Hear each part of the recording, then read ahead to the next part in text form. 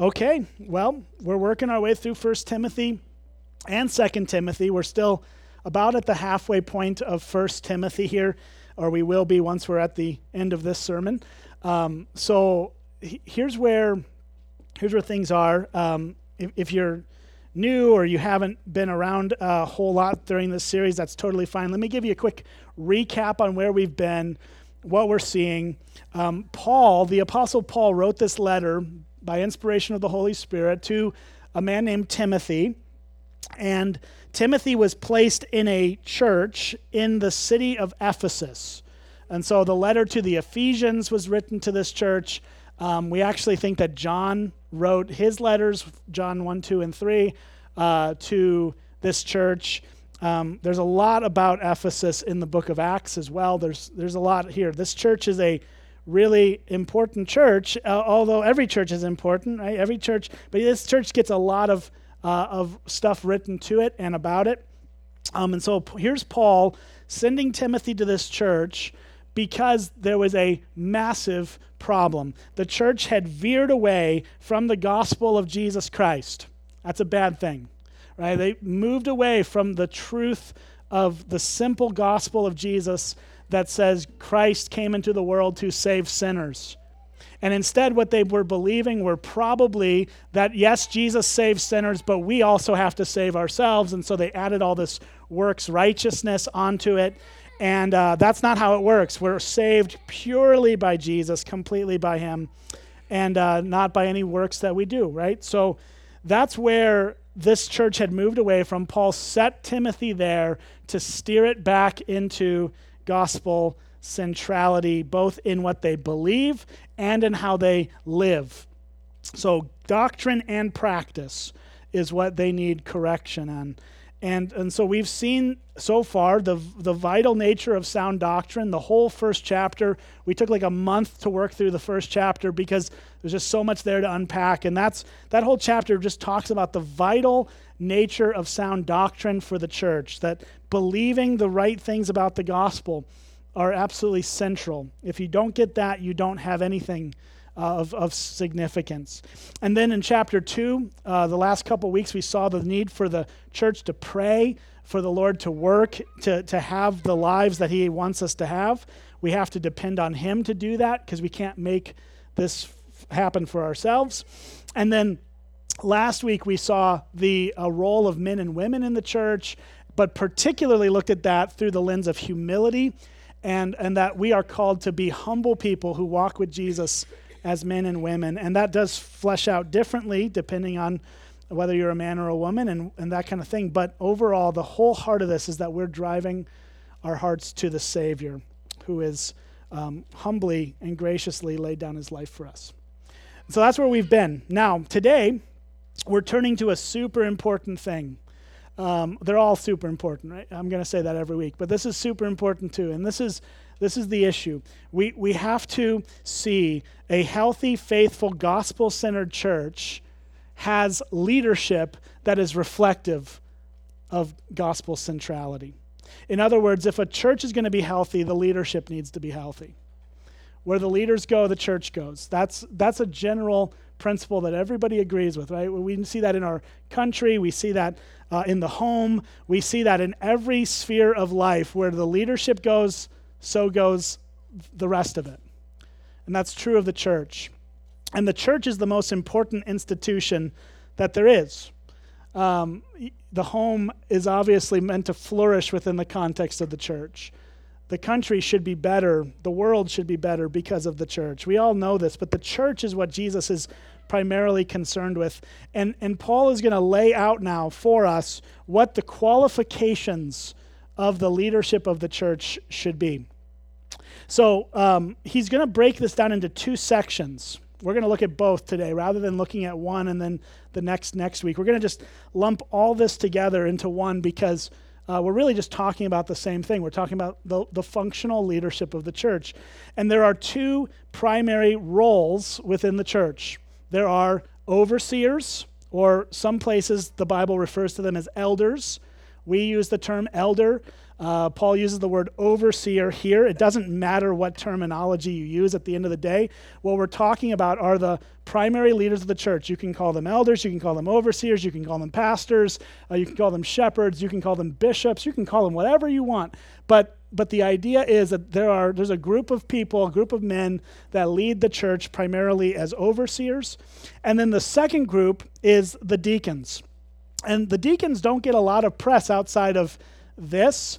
And then the book of Acts chapter 6 talks about them as well. But the deacons have a different function. They're still leaders in the church. They just function differently than the elders. And so I think what we should do is talk a little bit about the differences before we get into this, because Paul here in this text doesn't actually give us the job descriptions. He just gives us the qualifications. What kind of character qualities do these people need to possess to be in these positions? He doesn't actually tell us particularly what they do. Now, there are a couple verses that indicate what they do, particularly in the first half of this in regards to elders. We see glimpses of it, but there's not like a explanation of what elders and deacons do here. The reason for that is probably because Timothy didn't need that information. Right? He's writing to a guy. He's writing to a person that he knew well, who had had training, who had been equipped in this regard. And so he didn't need the whole background, but maybe we do, right? So we're going to assume we do, just so we're all on the same page. We're all coming out of different places. We're the island of misfit toys here at Springbrook Church, and I love that. And so we're all coming from different church backgrounds and lots of different experiences. So we may not all have the same terminology, or we may not have the same understanding. And so let me just lay out how Springbrook Church views this, and I think we have a lot of biblical reason for it, which we'll see towards the end here.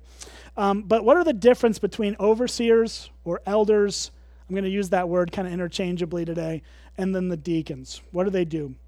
Well, elders are meant to be a team of qualified men who lead the church in three vital areas. And I'll talk about those areas, but first let me say, when I say it's a team, I mean it's a team. It's not one guy running the show. Elders in the Bible is always plural, always. Whenever it's used, it's never singular. So you're not supposed to just have a guy in charge of everything. You're supposed to have a team of men that are qualified to lead. Okay, so it's a team. It's a team effort to lead the church. And the areas that they focus on are three things. One is doctrine. Doctrine, meaning the role of the elders is to teach the Bible with accuracy, to preach it, to teach sound doctrine, and to refute false teaching. Elders need to know their Bibles. Elders need to be competent in the Scriptures. Elders need to teach sound doctrine. We're going to see that in this text. And so that's the primary role of the elders, is to protect the church from false teaching. We actually see that that's like the whole point of this letter, because false teachers had come in, and Timothy had to get in there to help the elders get things back on track. That's a big deal. The second thing that elders are responsible for is the direction of the church. They lead the church. They manage the church. We're going to see this in the list of qualifications as well. They give an account for the church. They're responsible for it. And so that's part of the role of elders, is to lead the church in its direction. Ultimately, always needing to bring the church back to Jesus. If the church is being led away from Jesus, that's a huge problem. And then the third area that elders oversee is what I would use the term discipleship, which is a very big, broad word. But basically, what I mean by that is that elders are meant to care for people, to care for their souls, to care for their spiritual well-being, and yes, to help bring the church around others to help meet their needs as well.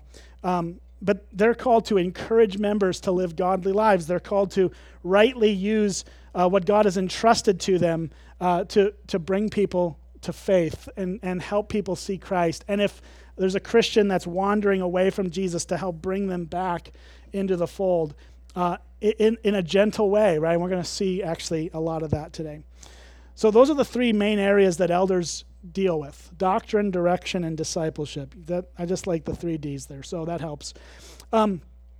Deacons, on the other hand, have a different function. They're not less important. They just have a different role. And our church doesn't have a formal team of deacons, I'll admit that. We're still developing a lot of things in this church. We're not fully there. But deacons in the best sense are meant to be not leading the church in terms of its doctrine or direction or discipleship, but are rather a team of men and women. Deacons, I believe, are open to women, and we're going to see that, I think, in this text pretty clearly. But their role is to help implement the mission of the church. They're basically the ones that get to help fulfill what the church is called to do, and it's a very important task. And obviously, the bigger the church and the more complicated the church, the more necessary that becomes. We see the prototype for deacons in the book of Acts chapter 6, and basically why deacons were established was because the apostles, who were the prototype for eldership in the church, and they were obviously the foundation of the teaching after Christ, they brought it up to another level and continued to push that message to people. They found themselves extremely burdened by all the tangible needs that the church had. And so they established deacons to help fulfill that mission and do that work. But it's important to notice that deacons are not just grunt workers. They're mobilizers. They are servants in the advancement of gospel ministry. And so that's important. They're not JV. They're not a B squad. They have a real distinct purpose from the overseers, but their purpose is important. Okay, so we're going to actually see that there's a couple of differences in the qualifications for elders and deacons, but mostly there's a lot of overlap. Mostly it's just all kind of the same. So we're going to take these two together. All right, so that's kind of on the front end, just so we're clear on what we're talking about. But let's get into the qualifications. Verse 1 of chapter 3. Paul says, "The saying is trustworthy. If anyone aspires to the office of overseer, he desires a noble task." So right out of the gate, what Paul is saying is it's a good thing to want to be an elder. It's a good thing. It's a noble thing. Doesn't mean that everybody has to serve as an elder or that there needs to be this rotating door of everybody getting their turn.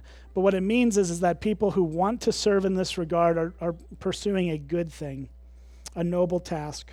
And so that's where it starts. Being an elder in the church, an overseer in the church, is a noble thing to want. Verse 2 says, "Therefore, an overseer must be above reproach." Okay, so I think this is the key qualification. It's not just one of many qualifications. It is the qualification. And Paul's going to then elaborate on what it means to be above reproach. The rest of this section is him articulating what that looks like practically. But this is the qualification of an elder. It is to be above reproach. So what does that mean? Some translations may use the phrase blameless. I don't really like that. I prefer above reproach. But it does kind of get to the idea. But basically, there's nothing glaringly wrong in your life that people can point to and go, that's a problem. That is an issue in your life, really obviously right in front of us. That's what it means to be above reproach. It means that people can't point to you as an elder and go, well, I saw you doing this yesterday. Right? That's kind of the idea. That there's a sense of commitment to Jesus and repentance of sin, because every elder's a sinner. Every pastor is a sinner. And we all need to be walking in repentance. But if there is an ongoing, unrepentant issue in a man's life that is just undealt with, it's glaring, it's a huge problem, that is disqualifying.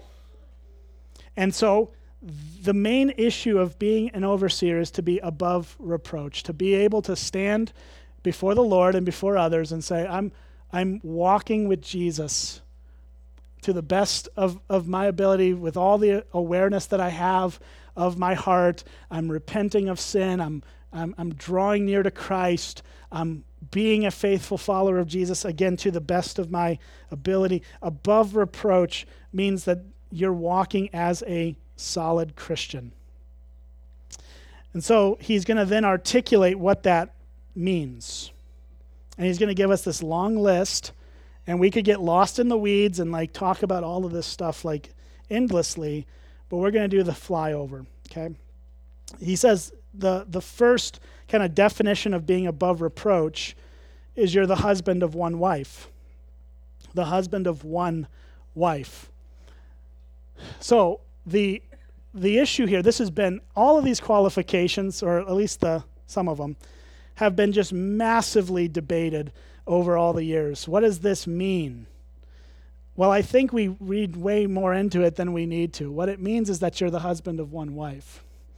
It means that you have one wife. You're not a polygamist. That was a problem in Paul's world. It's not a problem in your world because you don't live in Utah or Idaho, but it's a... Why did I say that? It's not a huge problem in our world. We don't think of it in those terms, but that's what he's talking about. In fact, I've got a buddy who's a pastor, church planter in the Congo, and he was telling me, he was here a few years ago visiting, and he was telling me that this is the hardest thing about planting churches in the Congo, in the rural areas in particular, because you can get guys saved, but then they've got 3 or 4 wives. And so it's like, well, how do we deal with this? You know, they're not qualified to be elders with this.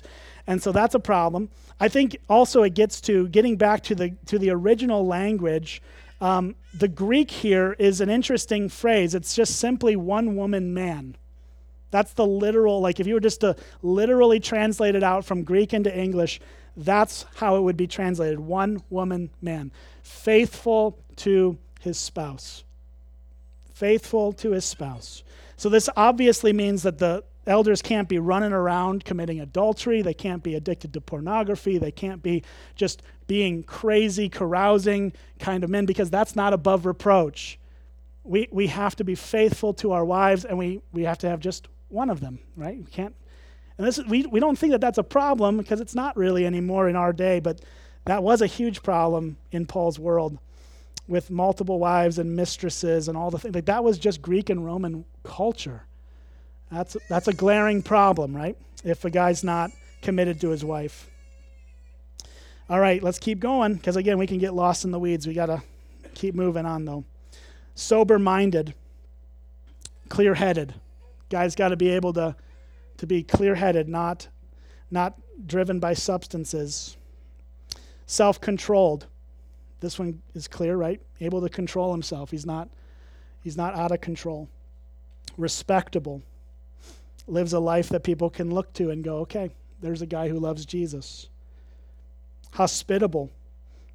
So he's somebody who welcomes others into his life and into his home and is willing to be in life with others. Able to teach. Able to teach is really one of only 2 of the qualifications here that has to do with skill set. Everything else is character qualities. This is a skill set that elders have to possess. It doesn't mean that every elder has to be preaching regularly. That's not what it says. It says able to teach.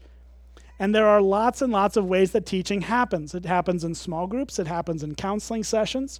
It happens in one-on-one conversations with members of the church. Teaching happens all the time, and elders need to be able to handle the word and teach it. And yes, there are elders that have the responsibility, and we have all of our elders at different times in the year preach, because we want to have them up here and get them in front of you, and they want to do that too, which is good. So I think they're planning on preaching through December this year, in just a couple months, having those guys take turns and doing their thing. That's a good thing. But the ability to teach doesn't mean you have to be Charles Spurgeon or some crazy rock star communicator, but it means you can open your word, the Bible rather, and teach it to somebody and explain what it means. That's really the primary difference between the role of elder and deacon, is the ability to teach. Otherwise, we're going to see a ton of overlap in these things. Okay, verse 3, not a drunkard. So not addicted to substances.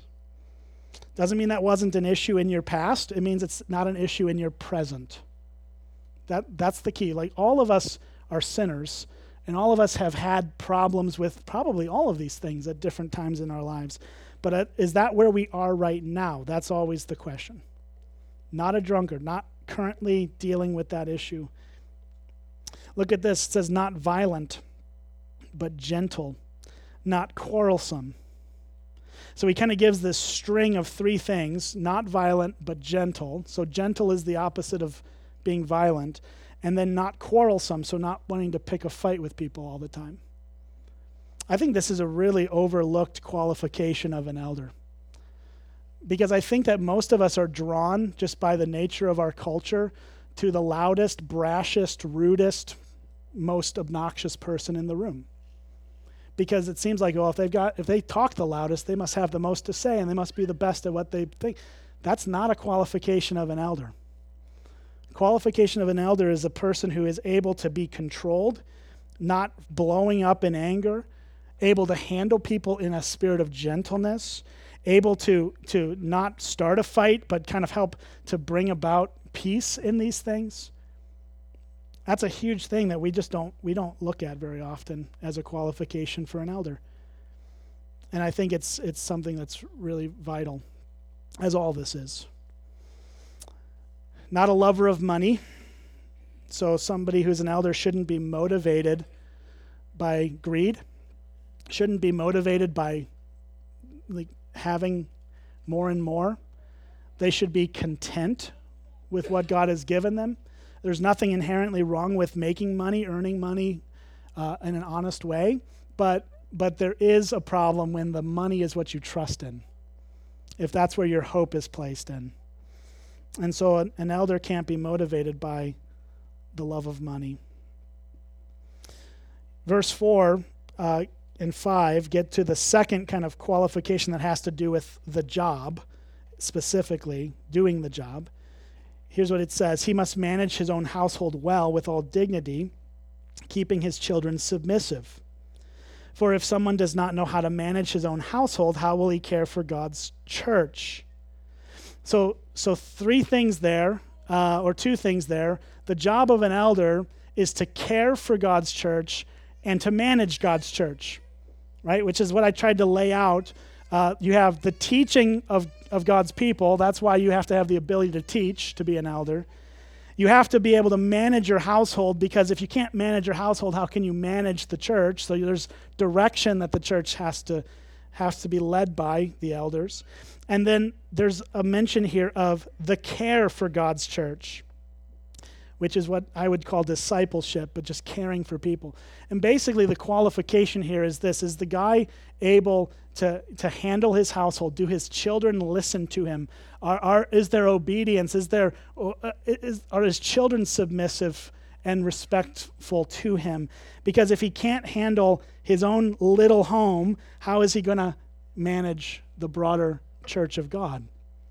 Right? So it makes sense, right? There needs to be some evidence that a guy can do this thing, and you see that in how he handles his family. So we see that as a both kind of a qualification and also definition of the role of elder.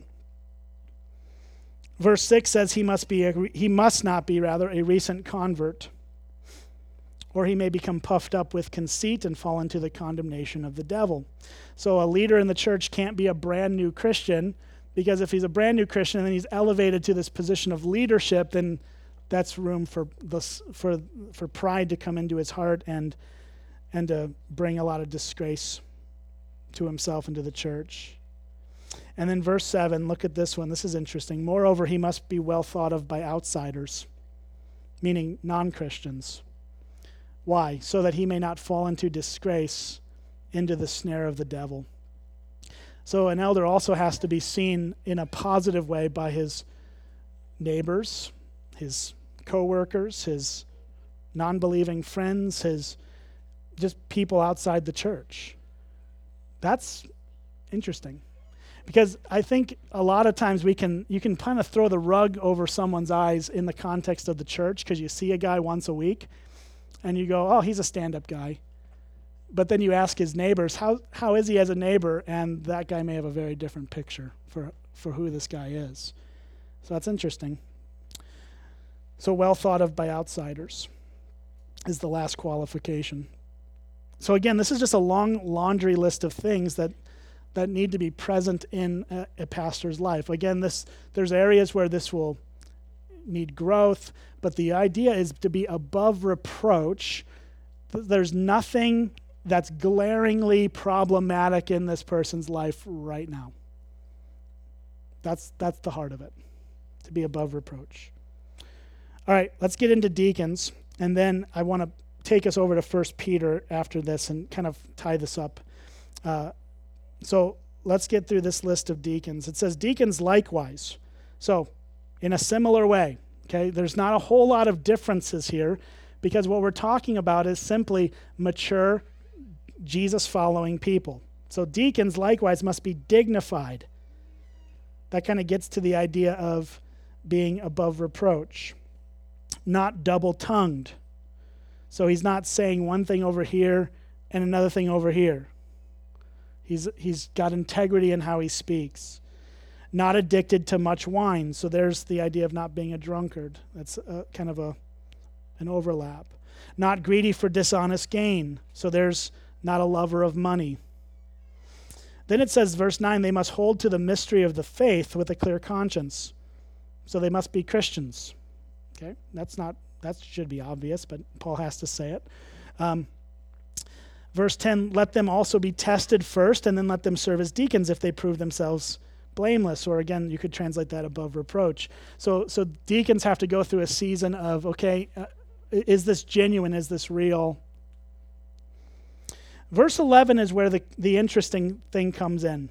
Because the ESV, which I'm reading from here, a lot of other translations also translate this, their wives likewise. Now, here's the thing. This is a genuine decision on behalf of the translators to translate this word, their wives, because the word is just the women. So there's two ways to understand this. Either there's a higher standard for deacons, so their wives have to meet some qualifications that elders' wives don't. The only qualification for an elder's wife is there's one of them. Okay? There's nothing else in here that says, oh, the elders' wives also have to be XYZ. So it doesn't make any sense to me why they translated this their wives, except for the fact that they didn't want to stick their necks out and say the women. But the NIV is bold. If you have an NIV, yay, highlight this, because it does say the women. Because this is speaking about the deacons or the deaconesses who are also vital servants in the church. Women can serve as deacons. That's my view. I think that's what Paul's getting at here. It makes no sense for Paul to put a standard on the wives of the deacons that he doesn't put on the elders' wives. Makes no sense. So this should be translated, the women deacons likewise, and then he gives them some qualifications, which are the same as the men's. Must be dignified. Back in verse 8, he says deacons have to be dignified. Must not be slanderers, so they're not double-tongued. Same qualifications. Sober-minded, not addicted to wine. Okay? Faithful in all things. So male deacons, female deacons, same exact qualifications, but Paul's laying them all out individually. And then it says this, let the deacons each be a husband of one wife. So again, no polygamous deacons allowed in the church. Managing their children and their own households well, right? They've got a good family situation going on. For those who serve well as deacons gain a good standing for themselves and also great confidence in the faith that is in Christ Jesus. So the deacon role is not a B squad. It is a valued ministry in the church. It's vital. And so Paul affirms that. He says that those who serve well as deacons gain a good standing for themselves and great confidence in Jesus. So this is a valued thing. And so the Bible is affirming here very clearly. Let's get to the bottom line on this, and then we'll move into another area. What Paul is speaking here, bottom line, is that the leaders of the church, the elders and the deacons of the church, must be mature, ongoing in growth, and repentant Christians. That's bottom line what he's getting at. Because here's the thing, everything in this list should be true of every Christian, regardless of whether they're in that position or not. To say that a non-elder can be a drunkard is not biblical, right? Because the Bible says don't be drunk with wine. That's true for all Christians. To say that a Christian can be unself-controlled or out of control is not true, because that's a fruit of the Spirit to be self-controlled. Right? All of these things, except for, not every Christian's called to be able to teach. So there you go, you get a pass on that one. But every single Christian should be these things. So we're not looking at some super level of Christian here. We're looking at a mature, growing, repentant Christian to serve as the leaders of the church. That's Paul's bottom line. And I think that the problem is that in Ephesus, something happened. There was a disconnect, and they put people into this position who should not have been in that position, and it wreaked havoc on the church. And that's why Paul has to go back to the bottom here and go, all right, let's rebuild this thing. Let's build this back up, because this church has been devastated because of the elders.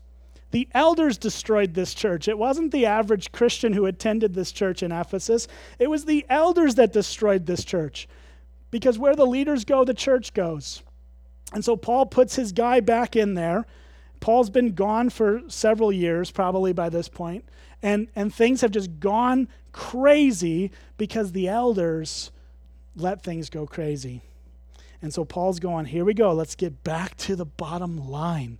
The bottom line is that you need repentant, growing, mature believers to lead the church. Okay. So, at the end of the day, though, let's look at where this takes us. I think we've got to go outside of this text a little bit. Let's go to 1 Peter chapter 5. If you've got a Bible, you can turn there. I think we got the words up on the screen as well. This is from the Apostle Peter. So it's a different author to a different church. But I think what he's going to say in these first 4 verses of chapter 5 really gives some clarity to what we're talking about. He says this, "So I exhort the elders among you, as a fellow elder and a witness of the suffering of Christ, as well as a partaker in the glory that is going to be revealed." So Peter starts with this. Here's my exhortation or my encouragement or my call to the elders in the church. As a fellow elder, he calls on the elders to do something, and that's in verse 2. This is where we actually have the best job description of an elder, of a leader of the church. This is the job description, not so much the qualifications. Verse 2, it says, "Shepherd the flock of God that is among you." The role of an elder, and I think that the role of a deacon flows out of this, because the deacons are meant to help deploy this, but the elders are primarily responsible for shepherding the flock of God. Not their flock, God's flock. You belong to Jesus. You don't belong to Springbrook Church, right? I shouldn't even have to say that. I'm going to say that. This is not something weird. Like, you belong to Jesus. And so when you're here, when you join with us and you become a part of this church, the elder's job is to help lead you, shepherd you to Jesus. That's the job.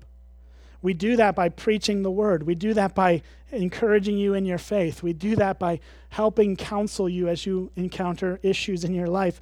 We do this in numerous ways. But the role of an elder is to shepherd the flock of God that's among us. That phrase, "among you," is important too, because this means that the elders of a church need to be local. You don't need some guy in a different country telling you how to live. You need men in your congregation among you who are leading this thing in the way Christ would have us lead. And this is the way Christ has us lead. Look at verse 2 again. He says, exercising oversight, so giving kind of big picture to the church, oversight to what's happening, not under compulsion, but willingly as God would have you.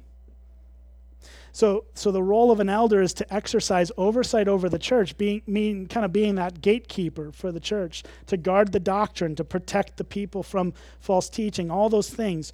And so exercising oversight, but not under compulsion. Elders should not serve because their arms are being twisted to do it. They should be willing to do it as God would have for us. Then it says, not for shameful gain, but eagerly. So we're not doing this to gain for ourselves. We're not doing this to take from everybody else. We're here to be eager to pour out our lives for you. Then look at verse 3. This is crucial. Not domineering over those in your charge, but being an example to the flock. I believe that virtually every church that implodes because the leaders are domineering leaders, and they're self-centered, and they're not sacrificial. We are expressly told to lead the church in a non-domineering way, which means just as elders are not supposed to serve because their arms are twisted into it, the elders are not supposed to twist your arms either. And how disturbing and discouraging it is to go into churches and see just heavy-handed leadership. It's heartbreaking.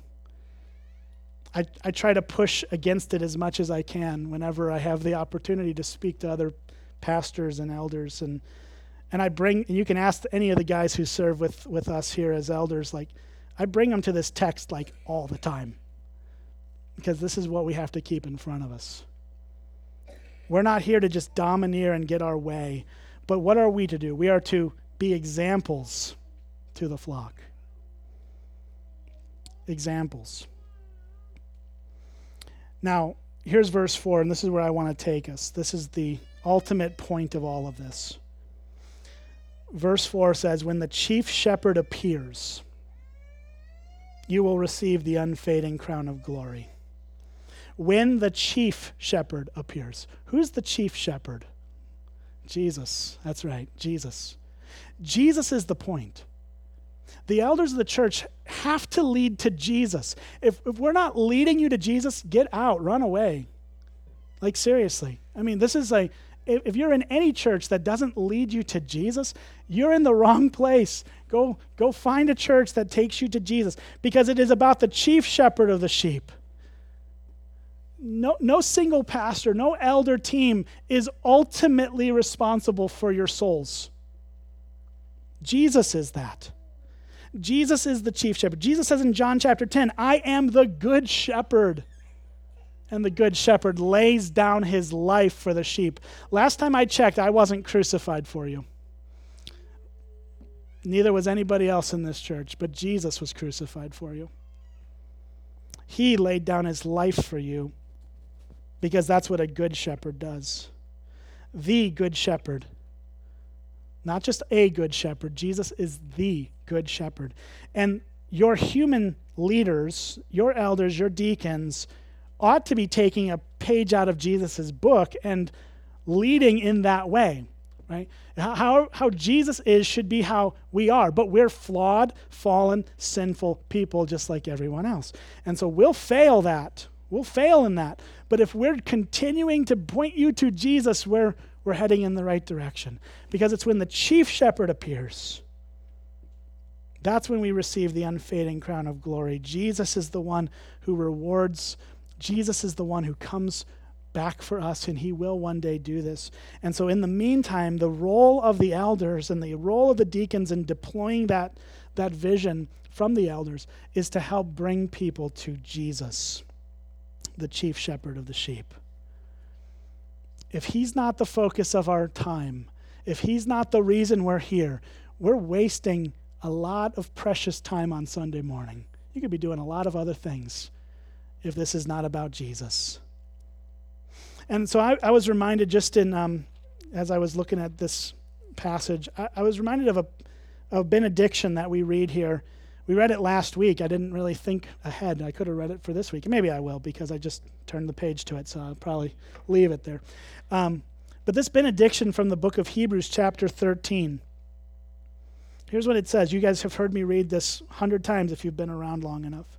He says, "Now may the God of peace, who brought again from the dead our Lord Jesus, the great shepherd of the sheep, by the blood of the eternal covenant, equip you with everything good, that you may do his will, working in us that which is pleasing in his sight, through Jesus Christ, to whom be glory forever and ever. Amen." This is the point. At the end of the book of Hebrews, the author brings us back to the chief shepherd of the sheep, the great shepherd, the one who actually equips you with everything good. I can't equip you with everything good. I can point you to what is good from the scriptures, but I can't equip you with everything good. Only Jesus can do that.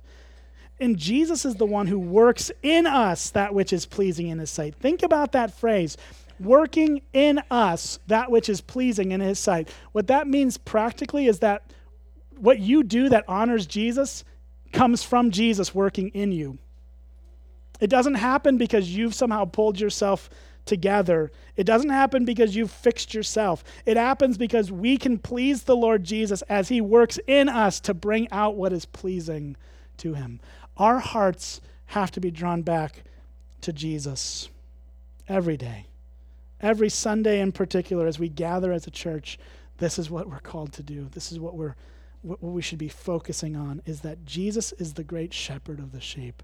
And yes, he has called upon leaders, men as elders, men and women as deacons, who are qualified, who are following him, who are loving him, who are walking with him to help serve practically, tangibly on the ground. But if your focus or my focus becomes all about the shepherds that are in the church and not in the chief shepherd who is over the church, we've lost our way, and we've got to get ourselves back. Let's see the chief shepherd of the sheep. Let's worship him. Let's make this all about what he has done and how he has saved us and how he, by the blood of his eternal covenant, brought us in to salvation. All right, let me pray for us. Father in heaven, we thank you for Jesus.